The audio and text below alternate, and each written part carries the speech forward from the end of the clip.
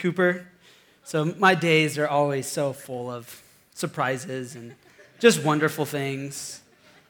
They always make me laugh, even when I'm sad, so. But even though they're making fun of some Christian cliche things, right? The truth is, we all do that sometimes, don't we? We've all been there. We've all worn the WWJD bracelet, right? Come on. It's easy to kind of get, in that comfortable habit of walking out your faith, and you see what other Christians may be doing, and you're like, I got to do that too. Who would have thought you could do your devotion at Starbucks? I got to be there. And it's easy to get in that pattern of always seeing what other people are doing. You kind of get in that comfortable pattern of just doing what other people do, being that comfortable Christian. And this is why I love this series that we're in. I just love the series that we're in, talking about starting a wildfire, a movement of missional people here at Life Center North. And I don't want to be a comfortable Christian. I don't want to be that comfortable Christian that sees what others just are doing just because and put the bracelet on, I want to see a movement of God sweep across Spokane and around the world. And I love the idea of a wildfire. I swear I'm not still on my pain meds from my surgery, all right? Maybe just a little bit. I love the idea of a wildfire starting in our church and sweeping across Spokane. I love that. And I love listening the last couple weeks to Pastor Mike and Pastor Scott just talking about it. It just gets me fired up, I don't know if it's gotten you fired up a little bit, but it kind of gets in me and I get excited about it. I think it's really neat on what God's doing in our church here. And part of our mission here at Life Center North is to boldly live and boldly share our faith, even if you don't do it well, right? Like me, said weird words, I know. Anyways. But that's part of our mission here. So today, I want to begin this conversation of what it means for us. What it means for us to boldly live and share our faith. And I also want to share with you a few stories of different people in my life along the way. But I don't know about you, but the idea of living and sharing my faith, it sounds okay with me. It sounds pretty cool. I think I would like to do that. I think I would like to live and share my faith. But when you attach the word boldly live and share your faith, that gets me a little uncomfortable. I'm fine with living and sharing my faith, but boldly living and sharing your faith, it resonates a little bit different. That just seems like a little bit different. It makes me kind of uncomfortable. But if we're going to see that wildfire, a movement of missional people around Spokane and in our church, if we're going to see people rise up and step out, we're going to have to be a little uncomfortable at times. And here's what Jesus told us in Matthew 28:18-20. And I read this, and it's a little bit uncomfortable. And it's exciting, but it's also a little uncomfortable. Let's read this together. Then Jesus came to them, his disciples, and said, all authority in heaven and on earth has been given to me. Therefore, go and make disciples of all nations, baptizing them in the name of the Father and the Son and the Holy Spirit, and teaching them to obey everything I have commanded you. And surely I am with you always to the very end of the age. This is what's called the Great Commission, what Jesus left his disciples with. It sounds exciting, but it's uncomfortable. Because in order to see this done, people are going to have to be bold in their faith and get a little uncomfortable at times. And if you identify yourself as a Christian, this is our calling. This is our calling in life right here, to be missional, to see people's lives transformed by the saving power of Jesus Christ. And if we're going to see this done in our church and in Spokane and around the world, we're going to have to be bold in our faith and get a little uncomfortable. Jesus is asking for a movement among people, missional people, Missional leaders to step up in whatever capacity they're in to see this great commission come to fruition. And we live in an hour that is just unprecedented. We live in this amazing hour where God is pouring his Spirit out all over the world in ways that we have never seen before. The Great Commission that Jesus charged his disciples with more than ever is sweeping around our world. Research says that in China alone, for the last decade, 5,000 people a day have come to know the Lord. Some research says that 1,000 people an hour for the last decade in China have come to know the Lord. That's amazing. And it's happening in Africa, and it's happening in Europe, and it's happening in America. God is pouring his Spirit out all over the world like he has never done before. And we get to live in that hour today. And God is looking for people to step up, to be missional leaders, missional people.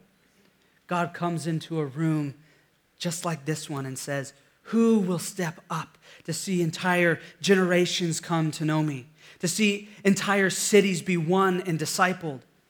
That is what Jesus was asking in the Great Commission, and he is still asking that now. Who will hear my call, and who will follow to see it done? There's a parable in the Bible where Jesus is telling and talking about this king who's having a wedding. And he sends out these wedding invitations, and all the people who gets the invite, they have excuses on why they couldn't come. So the king gets a little frustrated. He sends them out a second time. And the people who got the invitations again had all their excuses on why they couldn't come. And then the third time, the king sends out his servants to go to the highways and just grab anyone who will come be a part of what the party and the wedding. And he sends them out, and some people show up. And this parable ends with this phrase, many are called, few are chosen. So what does that mean exactly? Well, it can easily be correlated to just heaven, on that many people will hear the gospel, but few will respond to it. But I think it has many more implications in our life than just maybe heaven and hell or something like that. But our lives can easily reflect this parable. Always having excuses in our daily life and in our spiritual life. I'm too busy, I'm too tired, not enough money, not enough time.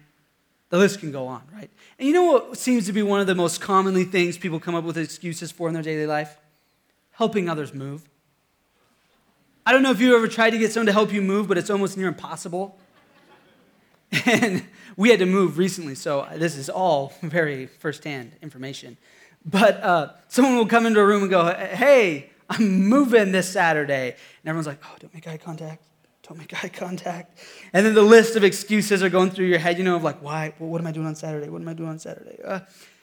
It's really easy to come up with excuses. And this happened to us recently. We had to move, and so I had to send some invites out. And I was like, hey, who can help me move this Saturday?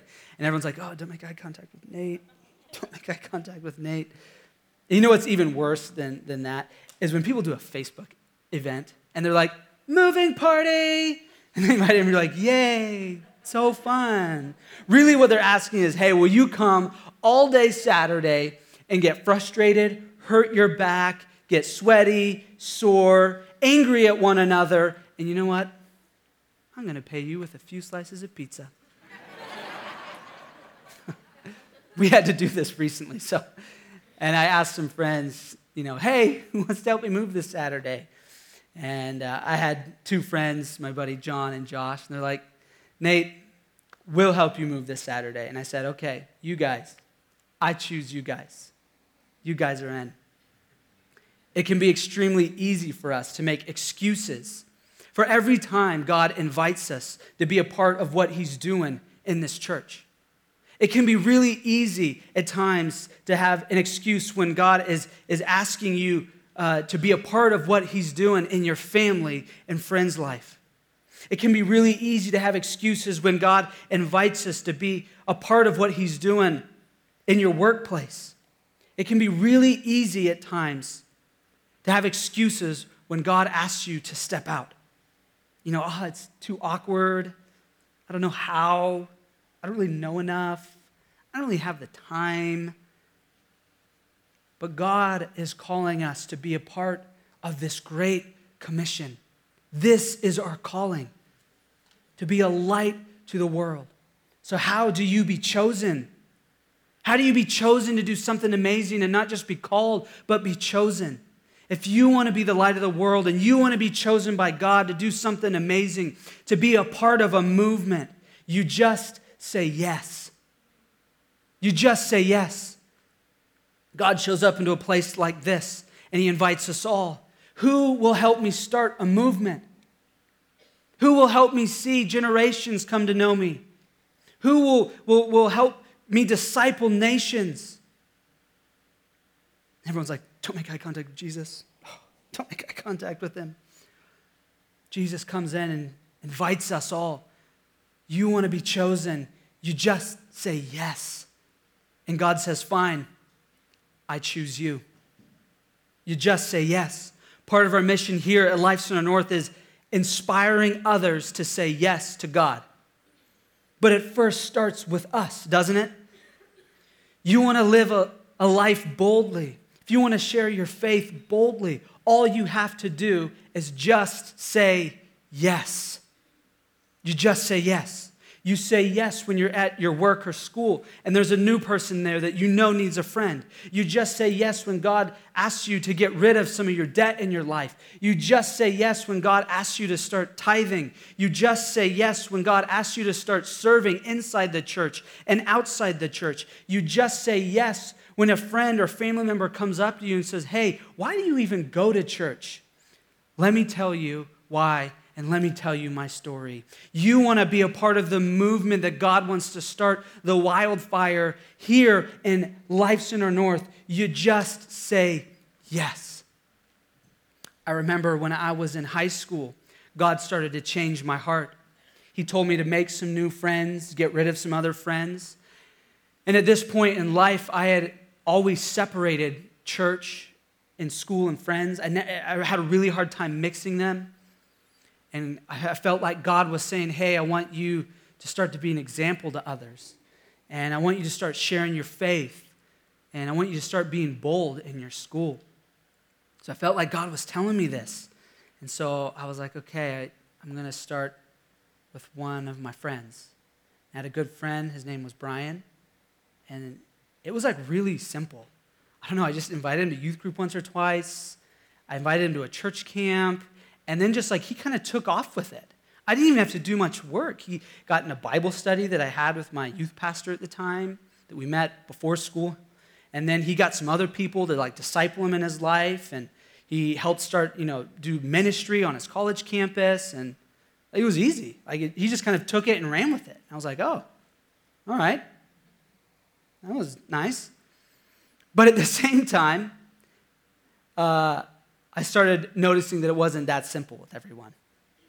At the same time, my friend Brian was starting this really great relationship with Jesus. I was also talking to my girlfriend Chantel about Jesus. And Chantel was a Mormon, and she's now my beautiful wife. But we started dating, and there was a lot of obvious differences in our faiths.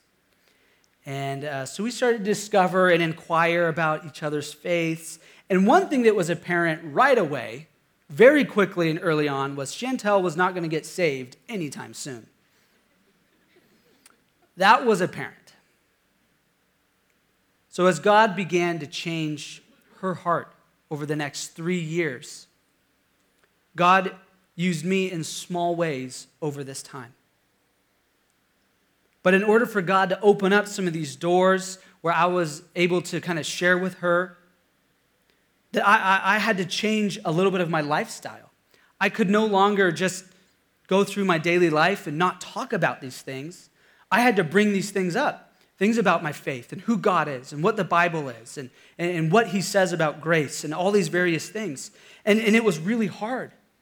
It was awkward at times. I didn't know what to say most of the time. And the times that I thought I knew what to say, I never said them well. And so it was really kind of difficult and frustrating. And there were many times I was put in uncomfortable situations over and over again. But as I look back on what God did in transforming Chantel's heart, he was also shaping my life in the process and my faith all along the way. Seeing what God did in Chantel's life and God growing a desire in me to share my faith with others and seeing how God transformed Chantel's heart was the very thing that led me into wanting to be in ministry. When our lifestyle changes, so do our priorities.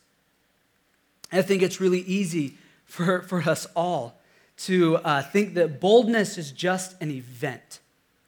That you have to be bold. You know that the pastor or your friend tells you got to talk to your friend or your family about Jesus. And so you kind of, get in this mindset of this one time, this specific event that's going to take place that I'm going to share with them about who Jesus is. But then you go on with the rest of your life just living how you've always lived, going to the bar, sleeping with your girlfriend, whatever it is. And in thinking that boldness is just going to be this one-time event. And then maybe you muster up the courage to start this conversation with a friend or family member or coworker, whatever it is, and it doesn't go the way you thought whatsoever. And you're like, oh, that was awkward and weird. I'm never doing that again. But real boldness is something we live out and not just do every now and then, but every day. Boldness is a lifestyle. Look at Peter and John in the Bible, for instance, in the book of Acts. Peter is a great guy. He had a lot of ups and downs. He was by no means the perfect disciple. And so I think he's really easy just to relate to in life because he had a lot of these ups and downs. He wasn't like the greatest communicator ever. And so Jesus had left all his disciples with this great commission, go and change the world. And they're going, oh, okay, thank you. And so I think Peter and John at this time, they're just going out into the streets, just trying to do what they know. There was no Bible at the time for them to read. So they're just going out in the streets talking to people about, hey, this is who Jesus was, and he offers this really great gift of grace, and they're just trying to figure it out. And the Pharisees kind of get word that they're hearing that there's people still talking about Jesus. I thought we killed this guy. What's the big deal? And so they go and find Peter and John, and they capture them, throw them in jail. They bring them before this council of the Sadducees. They're like the very religious leaders at the time. And so they bring them before them. They start questioning them and trying to trap them in all these questions. And so Peter and John, they just start talking to the Pharisees about truth, speaking truth, and who Jesus was and what they did to Jesus by putting him to death. And they're kind of rebuking the religious leaders. And they're just speaking truth into their life. And then the response that we read of the Sadducees in the Bible of what they were hearing is quite amazing. It comes out of Acts 4:13. It says, the members of the council were amazed when they saw the boldness of Peter and John, for they could see that they were ordinary men with no special training in the scriptures. They also recognized them as men who had been with Jesus. First, notice two things from this verse. One, boldly sharing your faith doesn't mean you have to know everything. Isn't that amazing? Boldly sharing your faith with your friends, family, or some religious leader doesn't mean you have to know everything. You don't have to have a PhD in theology.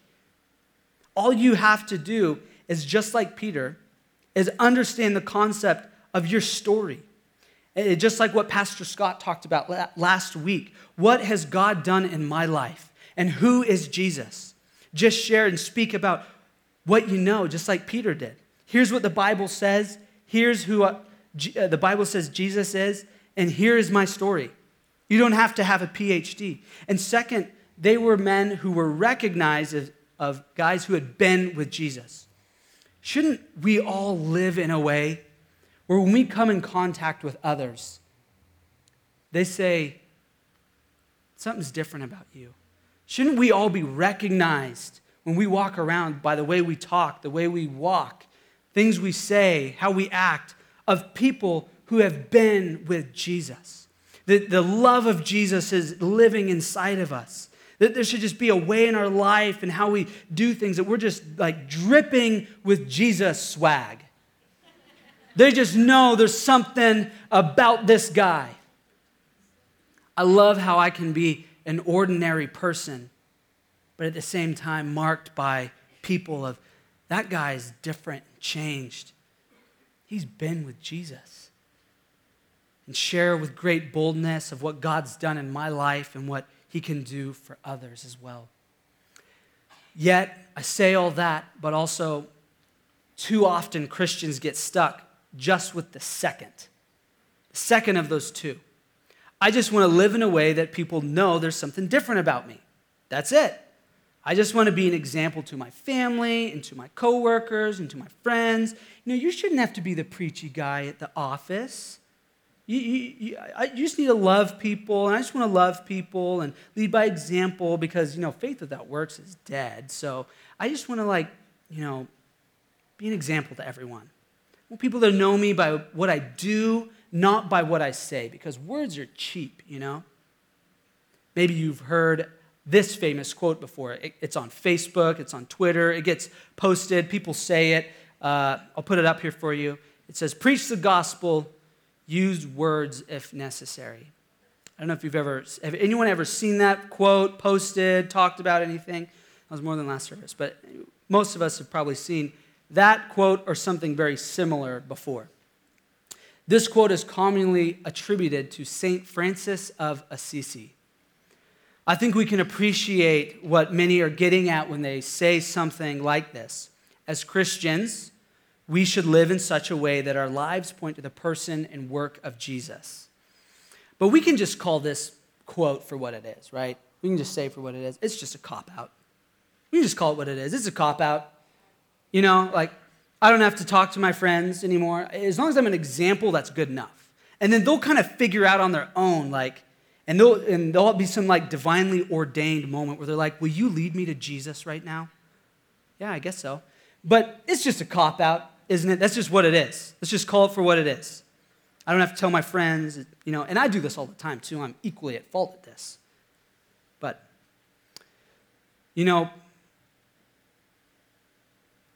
there's more about just being a good example, and good intentions cannot overcome really two basic problems with this quote and its supposed origin. One is Francis never said it, and the quote is not biblical.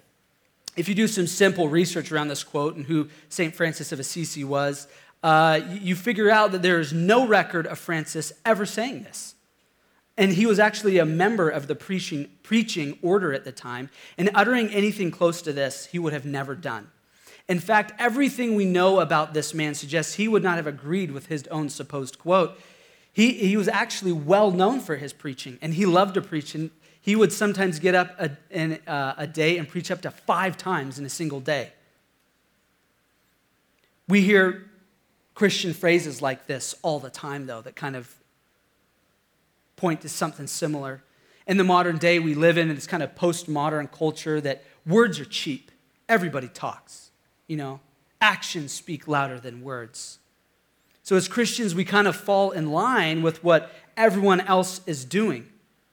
And at one point that we had received the gospel in our own life, the saving power of Jesus, that we had heard it and someone had led us to the Lord. But then we come up with this idea that we don't really want to go at it that way anymore. That really, instead of hearing the gospel, let's come up with phrases like, here's one of be the gospel or live the gospel. We come up with phrases like that seems like, well, as Christians, we should just, live in a way that people will know.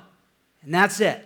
Just don't be the guy on the corner of the street with the bullhorn. Just live the gospel, man. Just live it out. But this good missional impulse here is helpful, yet the gospel isn't anything a Christian can live out, practice, or become. The Apostle Paul summarized the gospel as the life, death, and resurrection of Jesus, through whom sin is atoned for. Sinners are reconciled to God, and the hope of the resurrection awaits for all who believe. Essentially, this is what the gospel is. Jesus loves us. He died for our sins. He rose again, and he conquered death in the grave forever. And anyone who believes in Jesus has forgiveness and eternal life in him. The gospel is not habit. The gospel is history, something that actually took place and something that God himself continues to offer us. The gospel is a declaration of something that has already happened. And since the gospel is the saving work of Jesus, it isn't something we can do, but it is something we must announce. We do live out its implications. But if we are to make the gospel known, we will do so through words. So I suggest we change this quote. And here's what I suggest we change it to. Preach the gospel, and since it's necessary, use words. Here's what Paul wrote about preaching and telling others in Romans 10, 13 through 14. For everyone who calls on the name of the Lord will be saved. But how can they call on him to save them unless they believe in him? And how can they believe in him if they have never heard about him? And how can they hear about him unless someone tells them? Don't get me wrong here. We as Christians must live in a manner that points people to the love of Jesus and point people to what transforming work can be done inside of us. We must boldly live out our faith in a way that people recognize there is something different in us. But remember the illustration that Pastor Mike did a few weeks ago with the candles, that we had passed out all the candles, and just the section over here got to light their candles. Everyone else had to hold the candle not lit. Remember how you felt when you didn't get a candle lit. If we're just going to stop at living our faith out and being an example, we're doing all the people not holding a lit candle a disservice. And more than that, we're not living out the calling God has placed on our life. We must boldly live. We must boldly share our faith and our story. We must preach the gospel, and since it's necessary, use words. Let me share you this story of another friend I had in high school. And we met there, and we became good friends, and we continued to get with one another. We live a couple states apart. We still connect and still talk, and we still have a good friendship. But this was a friend who was always really curious about my faith. And so he would always ask questions. We'd be, playing out, shooting hoops or whatever, and he'd just ask questions like, do you think there's anything out there? Or do you really think there's a God in the heaven that, or somewhere out there that created everything? Or what about evolution? Or what about dinosaurs? He was that friend. I don't know if any of you have friends that just love to ask, tons of questions and obscure questions. He was that friend. He always asked questions like that. And for the most part, I was always just I don't know, man. Who knows? God knows. But as God started to change my heart, I wanted to start speaking a little more directly to him about this. And so this one time, we're out shooting hoops, basketball, and he says, Nate, you're a Christian, right? I'm like, yeah. He says, I'm not a Christian. So do you think I'm going to hell? And I was like, oh, dang it. The one question I don't want my friend to ask me, what do I say? And so the first thing that came to my mind was, man, I don't know if you're going to hell or not. God only knows where we're going to end up in the end. But here's what the Bible says. The Bible says, for people who receive the gift of salvation and grace and have a personal relationship with God, they'll be in heaven. And I've done that. So I feel secure. But the Bible says people who have not done that, in the end, the Bible does say they'll end up in hell. And so he proceeded to grab the basketball. He chucked it at my face, hit me, and just walked off. Because he received that as, hey man, you're going to hell, bro. And that wasn't my intention at all. My intention was just to start to share with him what the gospel is, that what Jesus has done and what he offers us. And I say that because sometimes we can do all that we can do, but we don't get to determine the outcome. God does. It can be really devastating if you've ever tried to lead a friend or a family member to know Jesus. And you stick your neck out, it's awkward, it's uncomfortable, you muster up the courage and boldness, and you offer it, and you never see any fruit from it. And then there's these feelings of embarrassment and shame and guilt, and we feel like we put all this labor in, and I want to see the fruit of my labor. And we think like, if I do it right and I say the right words and I present the gospel in the right way, or as long as I'm bold, whatever, I get to determine the outcome of what's going to happen here. And it's just not that way. We get to play our part, and we have to play our part. But God does the rest. God determines the outcome. All we get to do is share our story and share who Jesus is. But he does the rest. Here's what Jesus says in Matthew 10:14. And if anyone will not receive you or listen to your words, shake off the dust from your feet when you leave that house or town. You know what? It's okay if you don't get to see the fruit right away. Remember, boldness is not an event that takes place that we get to determine the outcome. Boldness is a lifestyle we choose to live that changes our priorities. Boldness is a way we live our life out and we play our part. But we have to trust that God has a plan and that we trust that he's working it. And don't just stop either. Just because you have that awkward moment or frustrating moment, you don't just stop. You dust off your feet and you continue to move on. You continue to live boldly. You continue to share boldly. And you continue to say yes to God. And we have an opportunity as a church to not only start a movement among people here at Life Center North, but be a part of something so much bigger to what God is doing around the globe. I can only imagine what God could do with 1,000 people in Spokane. Be amazing what God can do with 1,000 people who will just say yes to him. I believe God can save our city. I believe God can change our families. I believe God can transform our schools and can unite our nation under him. I believe he can do those things. So I'll end with reading this Bible verse one more time. Therefore, go and make disciples of all nations, baptizing them in the name of the Father and the Son and the Holy Spirit, and teaching them to obey everything I've commanded you. And surely I am with you always to the very end of the age. What will you say to his invitation today? What will you say to his command? What will you say to the calling on your life? Will you live boldly? Will you share boldly? Will you live a bold lifestyle? Will you be a part of a movement God wants to start here at Life Center North? Will you say yes? Let's pray. Dear Heavenly Father, God, I thank you so much for your goodness. And I'm thankful for the saving work of Jesus Christ. Thank you so much that you love us, that you died for us, that in turn we get to live a life free from guilt, shame, and sin. God, that you've taken that.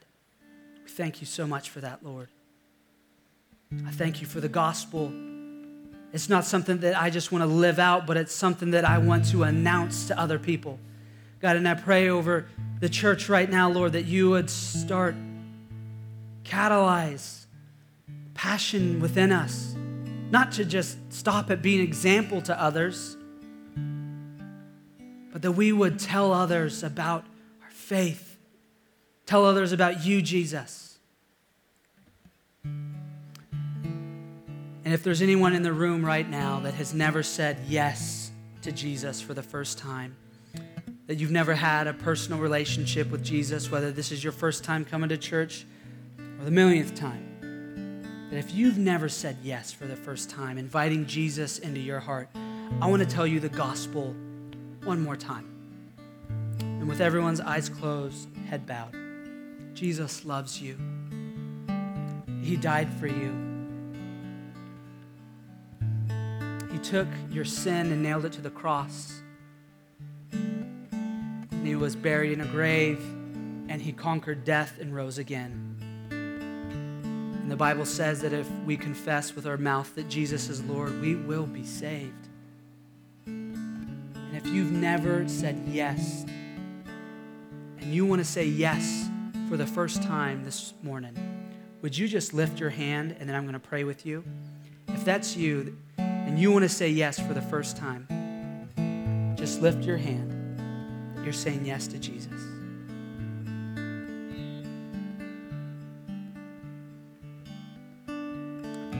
If that's you, would you just pray along with me? Dear Heavenly Father, God, I put my trust in you. Thank you for sending your Son, Jesus Christ, to die on a cross for me. I believe in you. And would you forgive me of my sins? Would you come and be the Lord and Savior of my life? I want to walk with you for the rest of my life. You just prayed that prayer. That is the best thing you've ever done. God, thank you for this morning. Lord, we put our trust and our faith in you as we leave here. God, we want to see the Great Commission happen in our day. God, would you pour out your Holy Spirit not only in this church, but in Spokane and around the world. God, we want to be your hands and your feet, and we want to see nations come to know you. And would you use us as we say yes to you? Amen.